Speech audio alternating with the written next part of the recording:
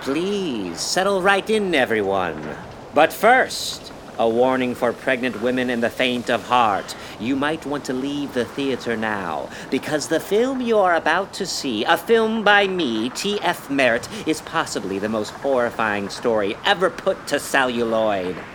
And why? Because it's all true. It happened to me, you see, and now it will happen to you. May I present Night of the Ghoul.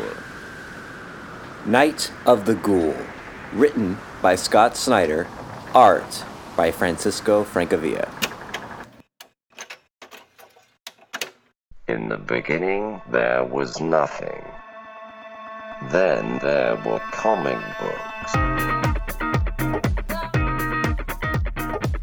Once you enter our world, there is no escape.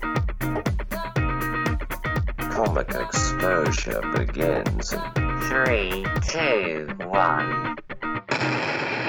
Welcome to the Comic Exposure Podcast. My name is Josh Buckley, and my podcast ghoulie is the one, the only. I pity the ghoul. Travis Ratz here. Welcome to the show, everybody. And the Comic Exposure Podcast, Travis and I sit down, dive deep into graphic novels and trades on something we like to call a comic book club episode. And you are with us, my fine folks, on that comic book club episode. There we go. And this is a spooky book? A spooky in the middle book? of in the middle of the summer? Or What's I guess this? in the What's waning... this? Another spooky book. What's this? What's this? It's too early for this book. But we are diving into a spooky book for this episode. We figured, you know what? Halloween in early August, I guess, is when this will come out. And what we did is we read a Comixology original. I think this is we read one other Comixology. Yeah, the one that happened in the snow. Yeah, the Jeff Lemire book. And now we're reading a Scott Snyder and Francesco Francavilla. Such a fun one to say. Oh, classic comic exposure past authors that we and Right. artists that we have gushed over in the past. Yes, and we're reading Night of the Ghoul, a spooky book. Scott Snyder writing it, Francesco Francavilla doing art and colors, and the letters by AndWorld Design, who I assume is not a real name. Unless that's someone's name. That seems weird. Yeah. AndWorld Design. It does. It sounds like a like and like a one pen basketball. Yeah. It's like a pen. It's my studio, and I do all the lettering. Or like a site, like a weird internet fight site. Like, did you go to anworld.com and check out that kid punching his teacher in the face? Yeah. That's what it feels like. But we read this one, Comixology original. So you and I, Travis, we got to read this for free because we are prime. It was people. and great. First of all, Josh, excuse me.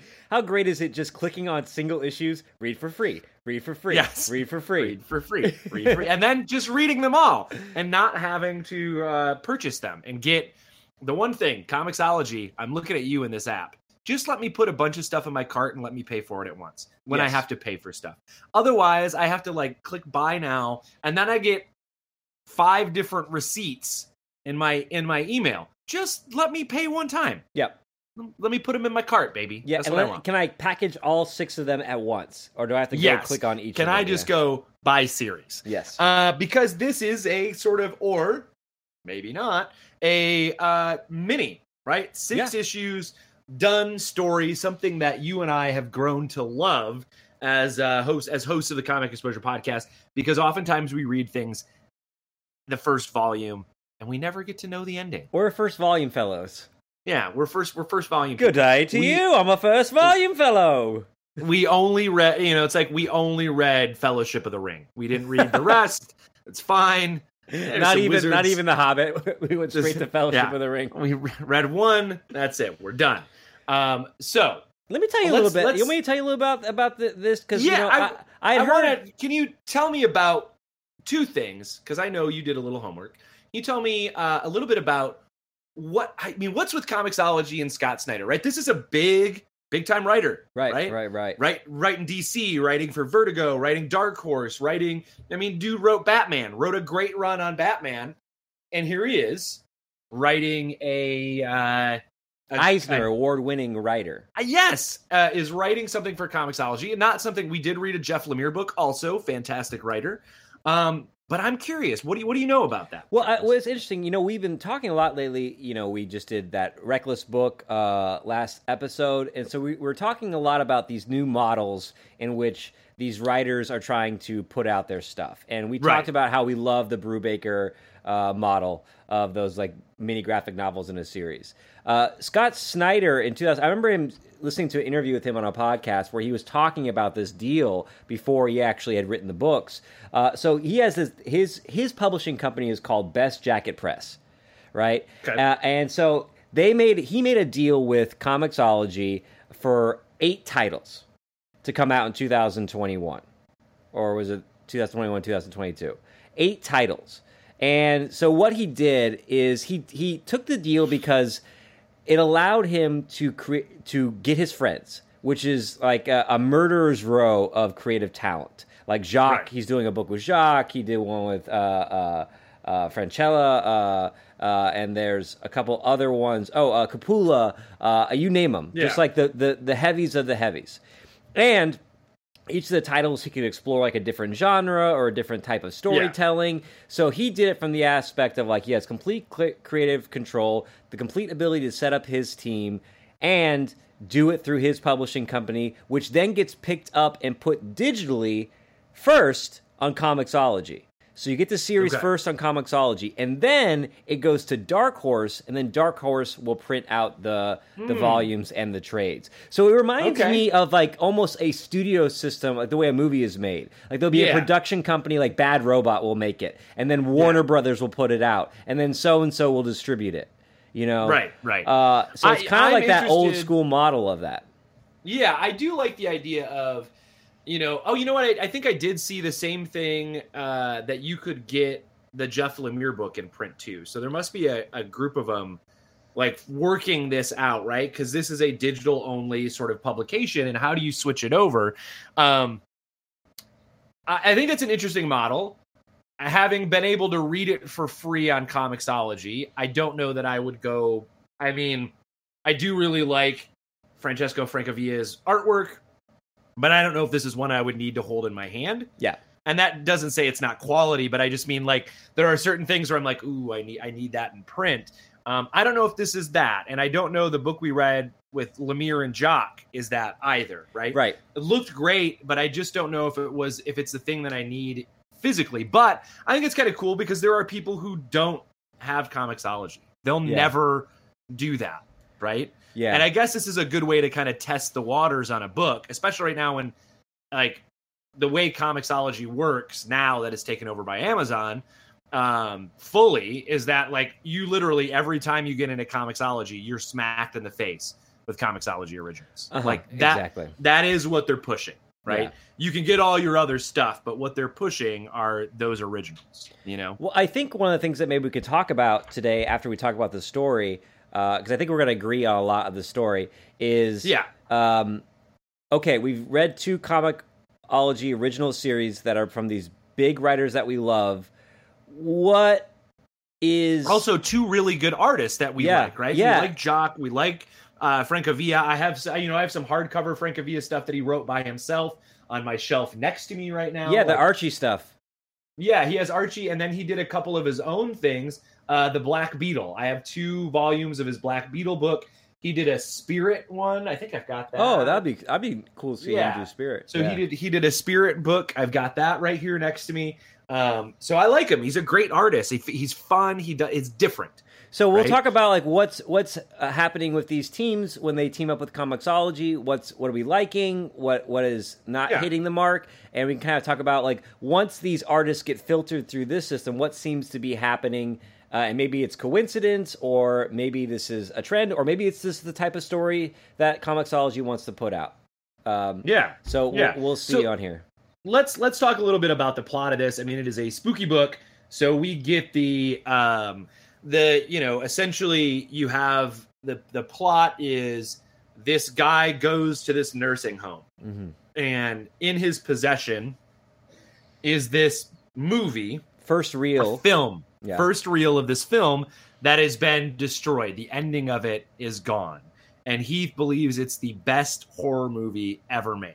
Mm-hmm. And he's there at this nursing home because he believes the long lost missing director, who apparently died in the fire that destroyed the end of the film while they were making it, all of those things, is in this nursing home. And he's trying to find the rest of the movie because he thinks it's the best horror film ever.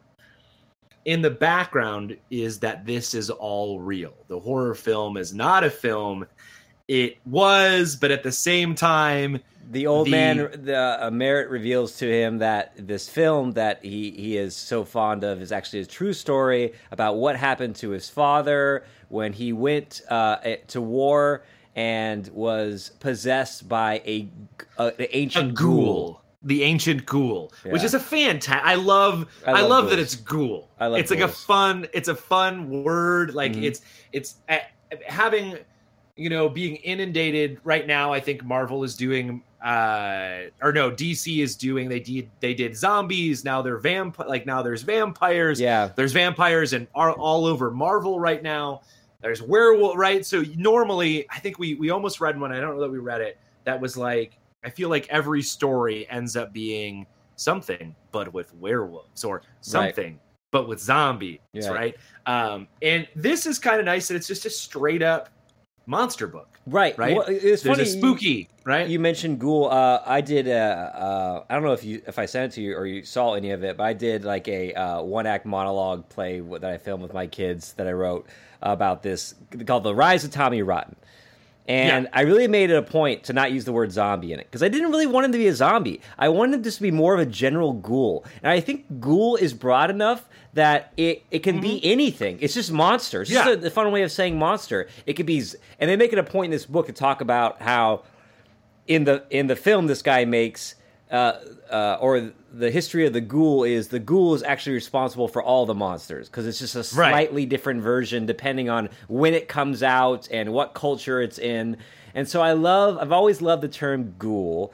It's got a nice, we're old punk rockers. It's got that nice kind of late 80s, early 90s Misfits sort of cheap like thrills, kind of approach to it, where anyone that is anything that is abnormal and sort of superstitious is a ghoul. Right. And remember the movie Ghoulies, where they're in the toilet? I can specifically remember the cover of it as a child, going to like the family video or whatever, and going through and seeing the cover of this green little monster coming out of a toilet for the film Ghoulies. But the story goes in this direction. He's there. It flips back and forth from seeing the actual film to the conversation in the nursing home, back to the film, back and forth. And what we find out is that the ghoul still exists, right? And this sort of, we need to rescue the film director because he's they're trying to get him and cover up that he knows about the ghoul. Like, there's this whole network of people who worship the ghoul and protect the ghoul so it can come back every 100 years or whatever it is. It was a fun twist at the ending, something I wasn't expecting, and we'll get back to that. But I want to ask you, Travis, I think a story like this, a horror story like this, because it feels very B-movie. Yeah, right? Tales from the Crypt. It feels very Tales from the Crypt, very kind of B-movie-esque, but also the twist at the end is kind of Twilight Zone-y, right? Like, that's the man on the wing. Yeah, Tales, something on the wing, some creature. It's very like Tales of the Dark Side. There's the twist. What a twist! Yeah, and so what did you think? I mean, these are both an artist and a writer. What did you think about the basic this idea of bouncing back and forth between the film and present day. What did that do for you? Do you think that was a good device? How did you feel about it? Anytime we read something, and these stories, like, we rehash certain tropes, and you kind of find the patterns in things. So I always, when I realize I'm stepping into familiar territory where I'm like, okay, I kind of get where the story's going and kind of what the flavor is, I look for, like, what are they doing original? And I really like how the way the book does it is when he's telling the story, you're in the flashback mode, but you're not really in flashback. You're watching the film. And you forget that until the last book, when all of a sudden it's like, cut, like there's a fire, like get out of here. And you realize, this isn't his father. This is the actor playing his father in the flashback. Yeah. And I thought that was kind of just a small thing to bring in that I hadn't seen before that was fun. Yeah, and I think, the last book that we just did for Comic Book Club also kind of involved that B-movie Scream Queen sort of thing. And so it's interesting that two books we're reading back-to-back, kind of unplanned, have that sort of underneath. Right? I wrote that down as a question to ask you. We've seen that not just in the last two, but quite a bit over the last 3 years of comics. What do you think it is about comic book creators and this reverence for not just film, but also like old film and directors? Do you think it's just any kind of creative type, or? Well, I think so. I think creativity likes creativity, right? I think that you seek out, if you're in a field, you want to seek out what are people doing in other fields that are really good, especially in the medium of like art, right? Whether that's comics, writing prose and novels, short stories, or film. They're also tied together. It's this act of storytelling. So you probably seek out inspiration from all those things. And I also think, Travis, like, these are all guys that are our age or a little older than we are, who grew up when all you could watch sometimes on Sunday was old horror movies. Right. Or that's all that was on late at night when you woke up. And you turned on the TV, Monsters, you snuck down to the, the den or wherever, and that's what you could watch. Like, and then, if they had folks like my mom loved those Universal Monster movies. Mm-hmm. So we had those on VHS. We had the Abbott and Costello movies where it's Abbott and Costello meet Frankenstein. So Dracula, that old Hollywood Bela Lugosi sort of thing, I think. If you like comic books, I just feel like, especially if you like comic books and you're our age, I think kids who get comic books or manga now, it's not necessarily the same because I think it's a little more mainstream to read a manga than I think it was for, kids to like in like late elementary, junior high to read comic books for like you and I. You were a nerd if you like Star Wars, right? And now everybody wears Star Wars t-shirts. So I think like finding that little thing, right? That thing that you connect to, and having that thing, because you were kind of the outcast kid. So, Sundays, whatever, you watched those Universal Monster movies, or, you found that thing to do. And so I think there's a connection there. And I really just think nostalgia reigns supreme, man. Mm-hmm. Always. Yeah, I agree with you. I also think, and maybe I'm reading too much into this or putting too much on these comic book writers, but I think there also is this sense of, comics. I mean, now a lot of these comic book writers do write for like television shows or, streaming platforms. But I think for a long time it was, if you couldn't quite get an in with writing a screenplay, you could go write comic books, right? So I don't think. And there are some interviews that would say, oh, no, I'm always going to write comics, no matter if I get these scripts or sell these scripts. Yeah. But I think for a lot of people who start writing comics, if you were to be like, would you rather be writing scripts for Hollywood or would you rather be writing these comics? And I wonder if just the prestige of writing for Hollywood, is a sense of like every comic book writer is secretly also kind of wanting to be a Hollywood screenwriter too, right? Right. There's a little more bona fides to that, yeah. Or they polished scripts because they were a writer and they needed money, so that was they were in that realm of writing. I also think if you, I mean, that nostalgia piece of it that I mentioned is true, but I also just think like, it is hard to tell a story in modern times Yes. that doesn't have all of the modern solutions right? There's a reason why Stranger takes place in the 80s, and they have to have walkie-talkies that can't travel certain distances. I just watched the first episode of Paper Girls, which is based on a comic book that takes place in the 80s. I mean, it jumps back and forth between two time periods, but there's a reason it's set in the 80s. There's a reason why this takes place here, right? Yeah. There's a cell phone, right? There is a cell phone, so that takes which place. Helps. It helps a lot of the characters out. Yeah. Right. So, but there's this also thing like the spooky part is the flashbacky part, right? And that flashback part, well, there is no cell phone on this movie set lot, right? And how has this ghoul been able to hide for so long? The lack of technology, right? And I think that throwback to those writing stories that take place in old Hollywood or stories that take place in the 80s, you solve a lot of your immediate solution problem. Right, you know? Like, oh, I don't know. You know, it sucks to like have a kid just go like, how to make how to make blah blah blah onto his phone instead of like the montage scene of the kids going to the library and having to buy the stack of books, and the librarian goes like, kids, you know what I mean? Like you get that scene that otherwise it's like the microfiche. Hey, like, hey Google, how do you build, whatever, right? So I think there's just something more. There's more story to tell when you use that old, right? Well, we liked the flashback in this. Yeah. And I liked the... And I also think Francavilla is perfect. Yeah, for this book. Yeah. Part of me wonders, like, what would it be if it were Francavilla and another artist, and Francavilla only did the movie part, only did the film, and another artist did the other part. He does a really good job of like, it has a grain to it. It's a different color, right? It's that black, it's that sea black and white.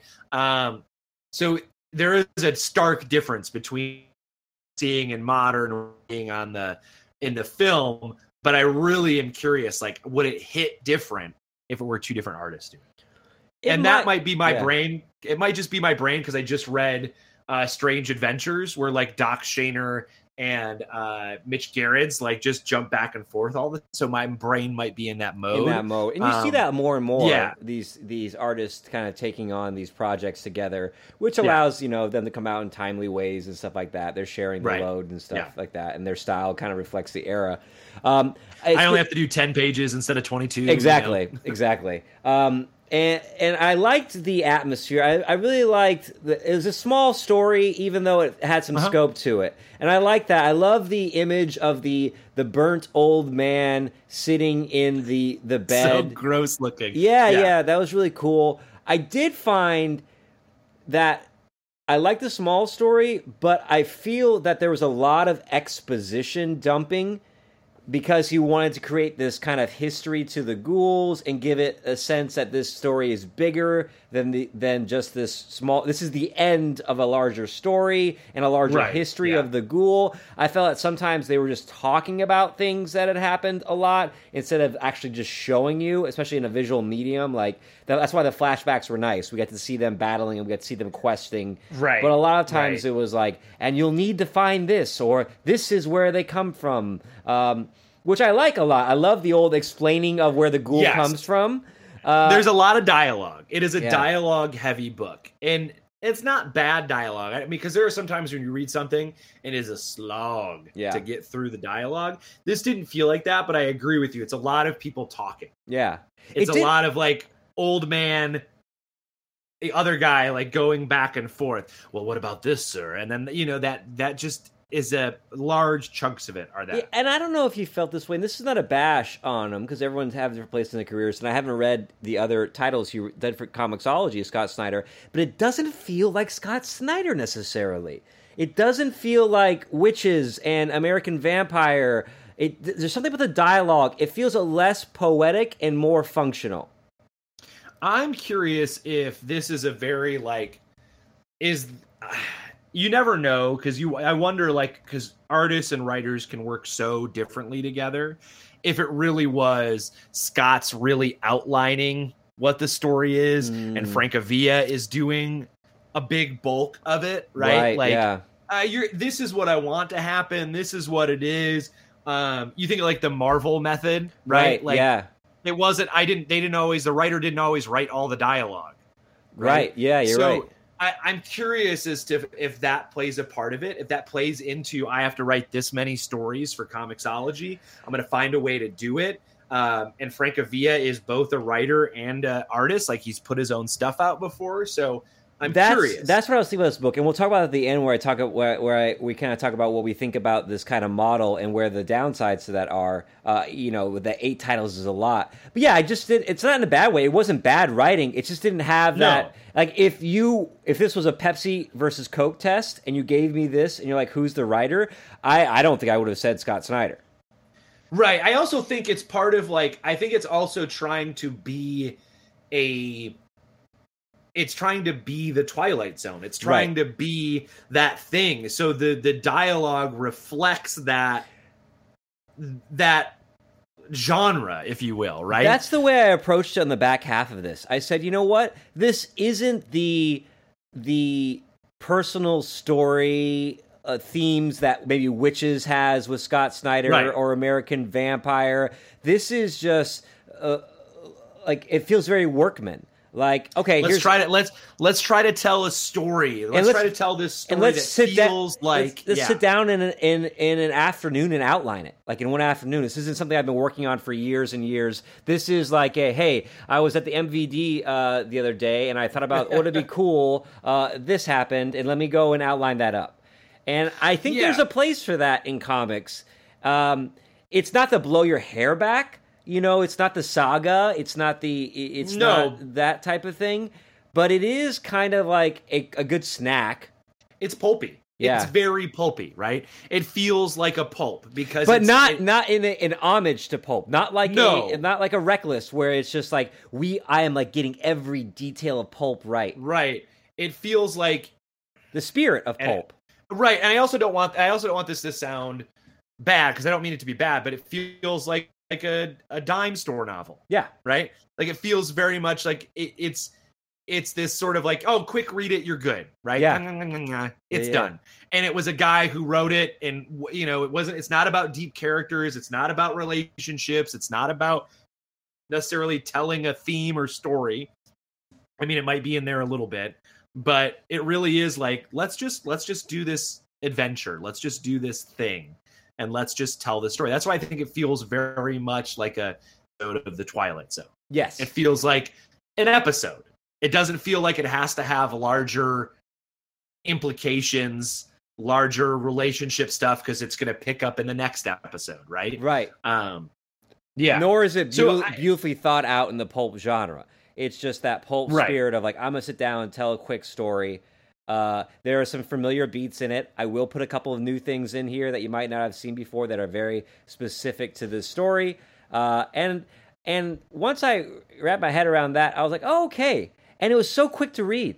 Yeah. That you're like, all right, I think there's a place for these tentpole creators to kind of just go and have a little playground, just a little recess from their big projects, their tentpole works, their that type of stuff. And so once I kind of put that in perspective, I enjoyed the book a lot more.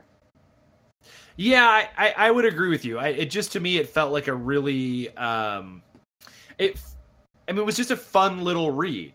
Right. It's not where I'm like, it's not the thing that I'm going to go back and read every couple. And it's not Watchmen, right? Yeah. I'm not going to go back and read it and find something new the next time. It's not, but it was it really does feel like it's that dime store novel. It's that nickel book, right? Like it's that, it feels like, oh, I read it. It was fun. I'm good. They're not bending over backwards. They're bringing you something new on every page. It's like we're going to rely a lot on what you know of like a ghoul story. And it has the elements. I love like we talked about. Let's talk about that. At one point, they go visit this old professor, this woman who has been researching the ghouls throughout history, and you have these long balloons about the history of the ghoul, which I always love. And then she joins them on their quest for a little bit. Right. And in some way, it reminded me of BPRD. Yeah, BPRD, or also like Indiana Jones-ish a little. It reminded me of the flashbacks. Reminded me of the BPRD Vampire Stories that we did many years ago. The sergeants on the quest. It's always great to see that we always go to like Vietnam or World War II as a place to drop in the occult. You know, right. What did you think about? What did you think about the monster itself, the ghoul itself? We don't really see it a lot, but what we do see, the image of it living inside of the person. Josh was talking about this great splash page, I believe, where the guy gets an X-ray, and we see the X-ray of his father, and we see that there is this ghoul curled up in his abdomen, and it's this just kind of unlined, shadowy X-ray of this ghoul. And that image is one of those things that I was talking about where it's like, ooh, I haven't seen this before. Right.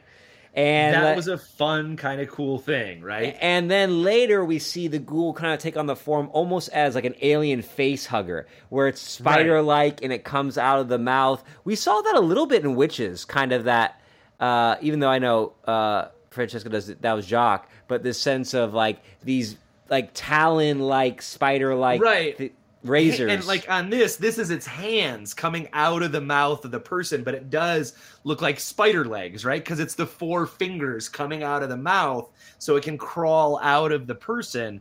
And I really enjoyed so I guess it goes into, again, I mean, we've read these books where it's like a cult and there's this group of people keeping this thing alive, and you get the scene where he's in the basement of the old folks home, and the guy who runs the old folks home is like the leader of the cult that worships the ghoul. Yeah. And you get this sort of picture of him with this very pregnant belly, like there's a ghoul in him or something, and the headdress he's wearing is a skull with these like spines coming out of it, like the ghoul. It is a cool, like, these are things that I haven't seen in a lot of the horror books we've read, although it does draw on this trope of like the zombie and the spider and the you know what I mean? Let me ask you something, Josh. Have you ever in your life had any inclination to seek out more information or possibly join a group like the Masons or Shriners or anything like that? So here's Midwest, they're big, yeah. They are. My grandfather was part of a group called the Fraternal Order of Oddfellows. So my great grandfather was a that's a great name for a band, the Fraternal Order of Oddfellows, and it was get this, I found this out later, like a socialist like political club. Okay. Right? Like this very sort of like, we help the community, we do these things, like this very sort of thing. And so I've always been curious about that. And we had a family friend whose husband was a Mason, right? Or the Ring and all that stuff. And I always kind of like, I wanted, like, they got divorced and I haven't seen them in forever, but like in the back of my head, Gabby and and every once in a while, Gabby and I would talk and be like, maybe I should like start to hang out with him and see if I can get into the Mason Club, right? Yeah. And that secret society, right? Like, I think there's just something incredibly, I mean, the Illuminati, the idea that there's this organization that runs everything, this secret thing, because all the bad things, right? The bad things that happen can't really be our fault. The good things that happen can't, if it happens to somebody, they don't deserve it. It's got to be this, we need to blame something or pin it on something. Right. And I really do. I think there's something inherently creepy about that. What do you think? How about you? Have you ever like... My dad, your dad ever have like a jewelry box, like, or a box where he kept like old trinkets and stuff like that, like a pocket watch and a pocket knife. I remember, like, I used to love to go to my dad's. So it was about the size of a laptop, and you open it up, and there'd be these things from his past, And one of them was the Sonic ring. And I asked him, he explained to me. So at one point, he was a Mason. I think in Indiana, I think it's kind of just like, you just do it, At one point, like, they approached him to do the KKK as well there. Yeah, thank God he didn't have any of that stuff in the box. No, he didn't. He didn't end up joining it, but that was a typical thing in that town that you did. People were a member of it. It's crazy, man. And I remember asking him about it, and he was trying to explain to me. I was a young kid. I never really followed up as an adult, or like, what happened to that? I think he just got sick of it. After a while, it just probably starts to feel like another thing you have to do, like going to church or like an AA meeting, you know. But I'm sure if the chapter in your town is very active, I'm sure it's like a fun like hangout. You know? Well, I mean, we've seen the Flintstones, right? They're like bowling and drinking beers, those buffalo, right? Yeah. So I always think, but there's always something spooky about it, right? Because you don't know, like, you don't get to know about it. There's a secret handshake. There's a ring. There's a meeting room you can't go into. And all of that is the mystery of it. Yeah. Always leads us I think it always leads humans to believe like there's some crazy shit. Yeah, and then it's being protected, and the history is like sacred through these things. I'd like to join No Ma'am from Married with Children, Al Bundy's. All right. Or like the Little Rascals Club, is that? Yeah, exactly. But this sense of like He-Man women haters. There are groups in these small communities that protect the history of these things, and you know, it's a great fodder ground for legends to come out of, and it's ghost stories, because it's just a bunch of people who are generations in this thing, like making legends out of people and places and things. So I think that actually it would be interesting in comics to explore more specifically just a group, instead of a group like it is in this book being an outside force, ex machina force that kind of comes in and helps save the day, which it often is used as a shortcut to get a group of fighters. It would be interesting to explore the nature of these clubs. Yeah, I agree. I always there's this. Yes, I think that need to know drives a big part of this story, right? Right. Because there were two groups, the group that fought the ghoul and kept it at bay, the group that supported the ghoul. But of course, over hundreds of years, the good group has, like gone away, and it's only the perv creepy dudes who have stuck around. And this final scene, the final sort of battle between the police and like who are part of this group, the bad people, and the ghoul, and we find out that in reality the people who we thought were bad the whole time are not bad, and the people you thought were good are bad. This, like I said, a very Twilight Zone-y spin that I did not see coming. Yeah, and it was all there. And right. I saw a lot of stuff coming, but I'm like, oh yeah, of course they're the good guys. This old guy's been creepy the whole time and has been a little bit untrustworthy narrator of his own kind of story there. And then they come in and they save it up there. What did you think about the art on this? I know you talked about it a little bit, but like having like, again, we talked about what kind of story this is, kind of like in the spirit of pulp, but not trying to be a thing in itself. So to get like a powerhouse artist on this, how did you feel it worked? I love Francavilla. I think he's perfect for a book like this because his images are always very old-timey comic, pulpy, sort of spooky, right? Like he does that very well because he uses so much black. Right? And he colors himself, and the way he colors himself, because he does it himself, he colors in moods or in hues, right? Mm-hmm. So an entire panel will be reds. An entire page will be, like, oh, well, it's a flashlight. So everything's very bright yellow, and then everybody's this cool blue because we're in the dark. Everything feels like how they purposely shot X-Files to be dark. Right? Like that's what it feels like is he's recreating that sort of thing. There's even that moment in like the fourth book where it almost feels very 80s coloring with the bright blues and purples. Right. And he is a artist who he just does mood. Mm-hmm. I feel like that's what he does really well. Sometimes some of his panels look a little quick. Right. He didn't spend enough time on him. But I also think that that's what you get when this is the type of artist you are. When your medium is, like big, dark, and limited. It's almost impressionistic, right? It's not realistic. It's not super cartoony, but it is cartooning. And at the same, you know what I mean? He's sparse with what he does. He uses hatch marks to get across texture a lot because he's not going to draw texture. That's not what he does. He uses his ink to create,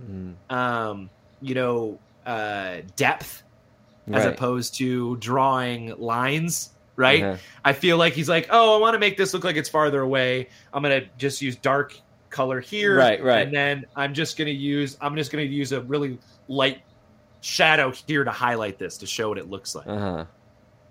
But I think if you're going to create a story that's supposed to have a very sort of dark, not dark like, oh God, I'm so scared, and it's gory dark, but dark like it's supposed to feel noir-y or like this sort of dark Twilight Zone 50s look to it. He's your guy, right? There's a reason why he was so perfect on that Archie book.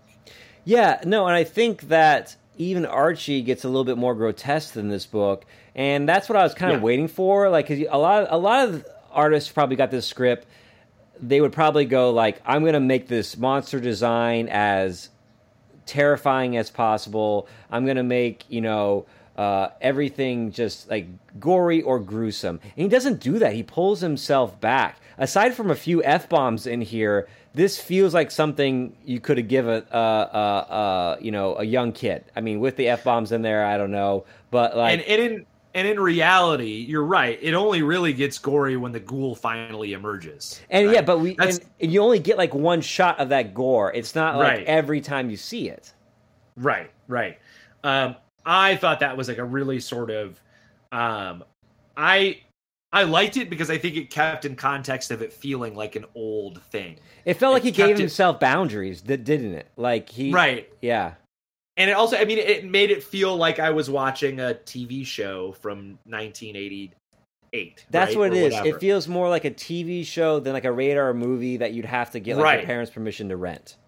Right. Like I said, it does feel like, I mean, even Tales from the Crypt was a little gory every once in a while, but like it feels very much like that, right? It feels very much like movie horror. Or not movie horror, but you know what I mean? Like monster magic as opposed to like CGI, if that makes it feels like it was it feels like it was made in a time where, well, we can't make it look that gross. There's no way the puppet's gonna look right. We're not going to be able to make it look that great. Like the scene in Scanners where the dude's head blows up, like that doesn't look real, and it's not like super gory, but it's gory, right? It feels like this sort of tame gore, and I think that plays into the nature of it feeling very old when it's supposed to be a modern. You know? And now that you said that, what I would suggest to Snyder is I would go back in and I would remove like the 4 F words in here. Because it doesn't. And I'm going to tell you, I don't even remember that they're in there. Yeah, so that's how. Because I was reading this, and every time I read something that's like going to be like six issues, I'm like, oh, could I do this with like a theater group or something like that, or like have kids read it for something as genre based, and then so I'm very aware of like how many times like curse words come up in things, and I love good curse word, but I was like, oh, you're so close to making this be approachable for everyone, but just like those 4 instances of the F word in there, I would just get rid of it because it doesn't really add anything to these characters.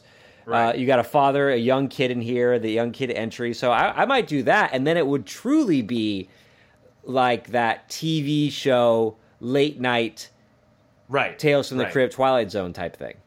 Right. I also think like you just mentioned that like doing it with your theater kids, this would be a great theater production. Yeah, you could do it. Yeah, because it's very limited set. Yeah, it takes place in the home, really, in a foyer and then in the office where you could do that.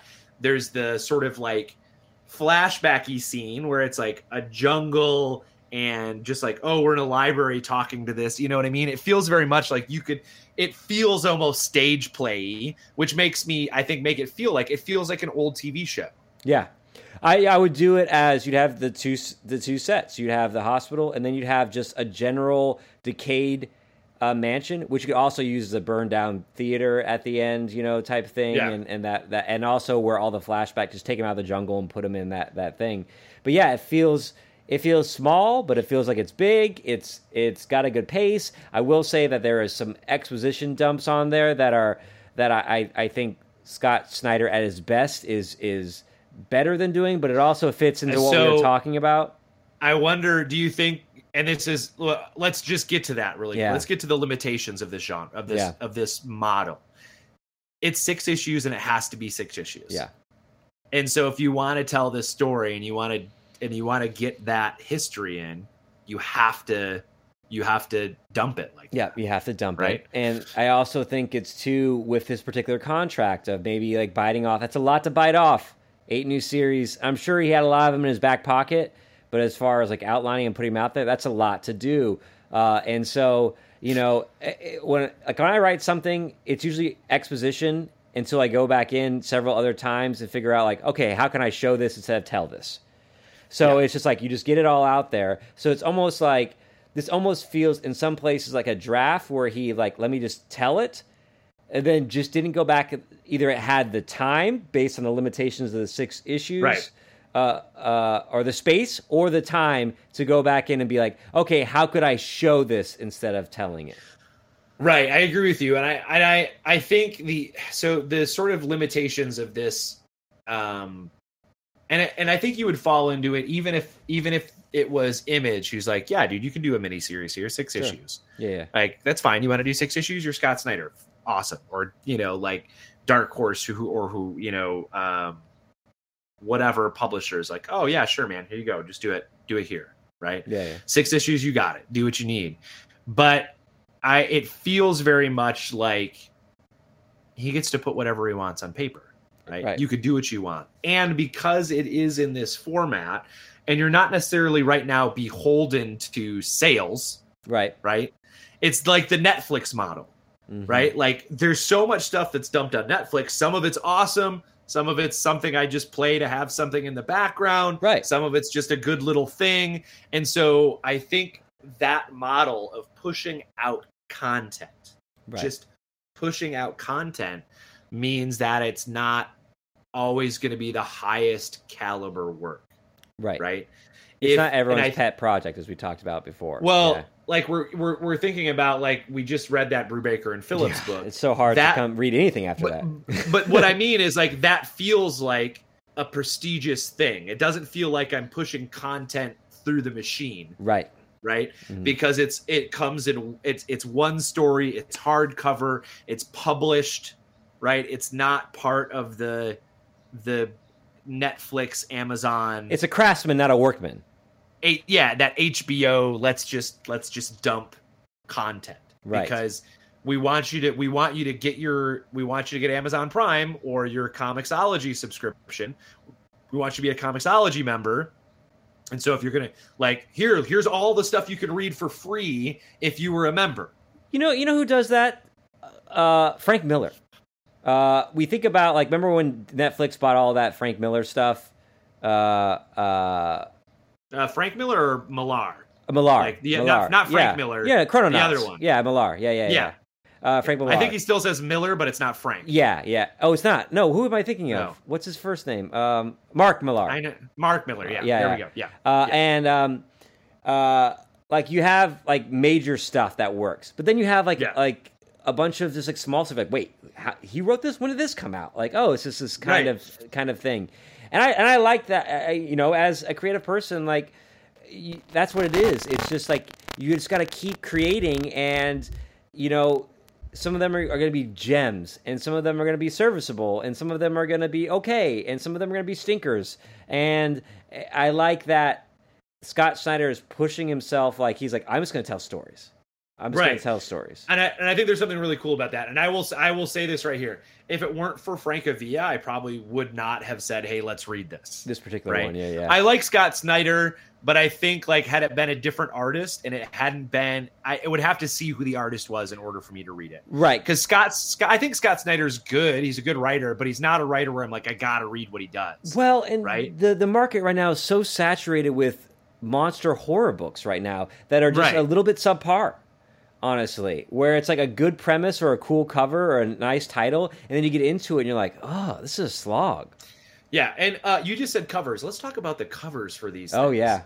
Those, I mean, that's what Francavilla does. I mean, like, his Instagram is literally just, he will watch a TV show that he really likes, and literally the night that it airs, he does a quick, like, poster for that episode. Well, you gave me that Archie collection of those Archie covers. Yeah, like this is what he does really, really well, is this sort of like poster imagery. So the covers on these are just, they're all creepy and fantastic. And like they show images that are just, and he has a real sort of art design to it, his like art element too. So that red, that sort of burnt red is throughout all of the covers. And that sort of like, that wiry frame stuff is in all of them, and I think he's a great cover artist too. Yeah, if you gridded these together, it'd be a cool poster. You know, all six of them. Yeah. He's a great artist, great stuff. Did you have a in particular panel that was your favorite panel? Yeah, I think it was in book 4. Did I mark it? If you have one, go ahead as I'm pulling mine up. I thought this was just it. There was one. It's when his son is crawling underneath he's outside and then he's trying to get back in, and now I can't. Oh, yes, I know what you're talking about. That's like in book 4. It might be book 4 as well. Mine's in. And it's just a really cool. It just shows why Francavilla is good at what he does. Like, there's the rain coming down, and it's like really, really sparse art. Oh, okay. But he does something magnificent with it, right? Mm-hmm. Like it reminds me of Batman the animated series, right? That's sort of like very, I'm going to use 3 colors, and it's going to feel like a very multi-dimensional piece of art. Right. I'm using the most spare like palette to make that happen. And I think that's just a really good, and that whole page is sort of like you can see him and then it focuses in, and as he gets deeper it just is more black and more black and more black, and the shadows take over, and he just does that kind of work really well. Mine's on issue 4, page 10. It's 2 panels. It's the top one has this great image of like the almost alien chest burster, you know, the thing coming out of his mouth. So I like that image. But what I really like in this is as the story goes on and the flashback goes on more, the panels start to deteriorate more because we're getting close to the end of that film. And and it slowly reminds you that, oh, wait, this is a film. So he's been reminding you this is not the actual flashback. This is the film of his grandfather's story. And as we get closer to the end of it, we start to see that fire damage in the art itself. And again, I always love it when people bring panel structure into the story itself. And so they do something interesting and new with it. And he does. And that I think is the thing that makes this story stand out and makes this story different than some of the other horror books. And you mentioned, like, I mean, it does play with genre. It does use tropes, just like everything we read has been done at some point somehow. But it's the twist, and it's the thing that you do differently, and making the film be that different thing that we're flashing back to watching a Hollywood production, right? Is what's really, I think, which is what's unique to it. And right? I don't think, and I like that. I don't think that you have to change a genre when you get into it, right? I think just sometimes putting one little stamp on it, one little thing is enough to necessitate a 6-issue read. You know, right? I think that's the other part of it. 6 issues. Yeah. Right. I mean, you read half of it today, like in an hour before, exactly. before we did this episode. So it really is one of those things where like, and I think that's the other piece where you just mentioned this is going to come out. Dark Horse is going to publish it. This would be one of those. It'd be really kind of a quick gift for somebody. Right. Like here's a quick, because I assume if it's priced well. That's what I'm curious. Is it a $10 price point because it's a $9.99 is perfect, and I that is great. It would be the perfect sort of price point for it, but it is 6 issues, so it might be closer to 15, right? Mm-hmm. But what would deter me is the $20-some hardcover. I wouldn't want this in $20-some hardcover, No. and it would be hard for me to buy someone it. And I maybe I say that in reality, what's $20 right now when filling up my tank costs me as much as it does? But you know what I mean? Like that $10 though, because it's already been out. It's not already prestige. been read. It's not a prestige story. Yeah. No, yeah, and because it's already been out, and I could have read it for free, charging me $20 for it seems weird. Yeah. Because I having been a Comixology member, or at a being part of being an Amazon Prime member, I get it for free. Not really, because I'm paying yearly to get access to it, but it would be hard for me to then go pay $20-some for it. Right. I remember like every Image title. That volume 1 was $10. I mean, that's what the show was based on. Right. In our first 2 years was like $10 Image volume 1s, right? Yeah. The amount of them we read. But that is the perfect price point for a book like this. Yep.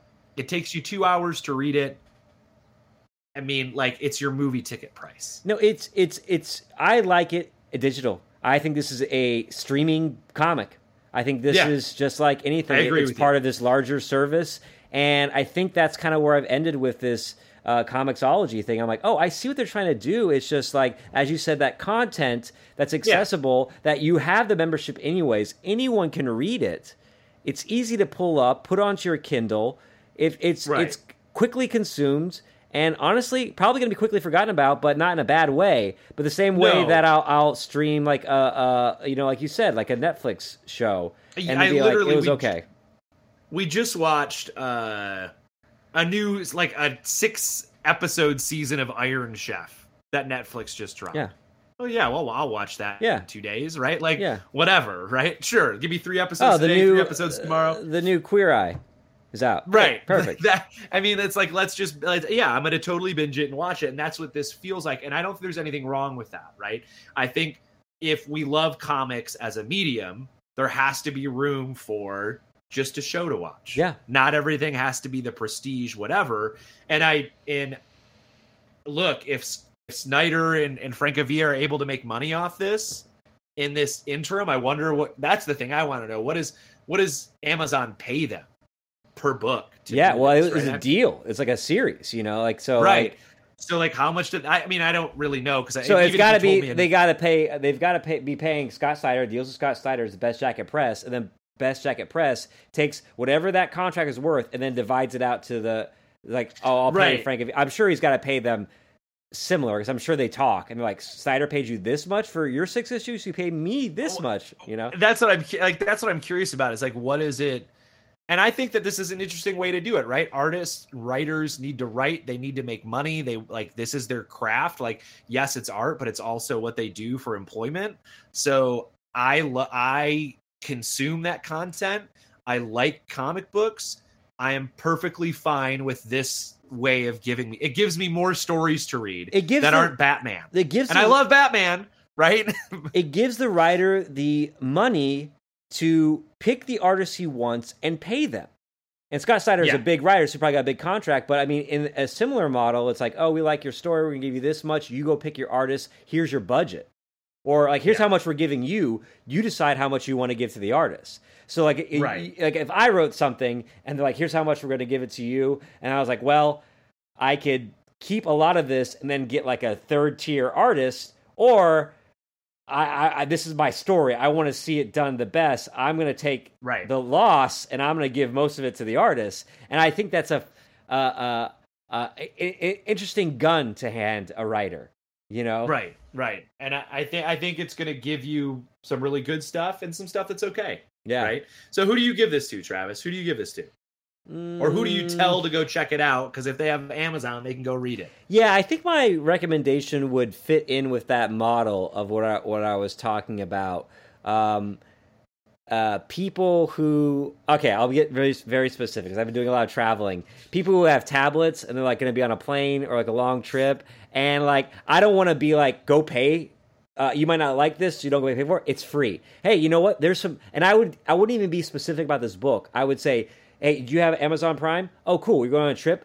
Go check out. Type in their Amazon originals. They're free. Find one you like. Yeah. Here's a couple that I read, and check it out. And you don't need Comixology. You can read it through Kindle. So Yeah, if you're yeah, that's what I do.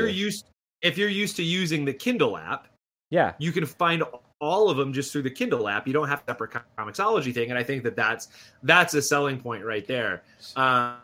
We've got a spooky book that's going to have to be in October, so we're going to have to read some unspooky stuff for the next couple months before we do our Halloween spooky book. So I think the same thing as you. There are people who like this genre, who like the Twilight Zone, who like that sort of thing. If you have a Kindle, go read it. Yeah, go check it out. I would recommend it to people to check out the model more so than the book. Just be like, go on there, see. There's several of them like this. See if any of them strike your fancy. Read the synopsis. Right. Just click read the first issue and flip through it. And if honestly, cool, if you start with Scott Snyder's 8 books, like Scott Snyder is a solid writer. Look at the art. See which artists you like. It's not going to be a bad story, I can't imagine, if you pick any of his 8. And so poke around. If you like Jacques, if you like, oh, who's this Jacques guy? Like, I want to read that, and it's Scott Snyder. You like that one. If you want Capullo, you got Capullo on there. Yeah. So, folks, thank you so much for tuning in. You know that you can find us at comicexposure.com. All the episodes are there with all those glorious show notes. You can find us on all of the platforms where you listen to podcasts. So subscribe, like, share, whatever you do on Spotify. That's where I listen to all my podcasts on Spotify, but I have no idea how you rate anything on Spotify. I don't think so either. I'm still more an Apple guy. I need to move over to Spotify because I listen to my music there. Yeah, I was an Apple guy, and then I moved. I just listen to everything on Spotify, and I don't have to flip back and forth between. I don't know why I don't do that. And it's just a habit. Yeah, it is. You just get into a habit. So whatever your habit is, thank you for tuning in. If you're listening to it on something and you're like, why do I listen to it on this? Go find it on another service. We're there. We're hanging out. We're talking comic books. We've got books coming up. We've got some discussions coming up, and we're looking forward to it. Travis is moving to Germany, so we took that big gap for the summer. Yeah, and hopefully not a big gap. Yeah, I think we'll be able to work it out with the thing, especially when this drops. We should be in the zone. I have the internet. I'm bringing my podcasting stuff. All right. All right, folks. Thanks so much, and we'll see you next trade.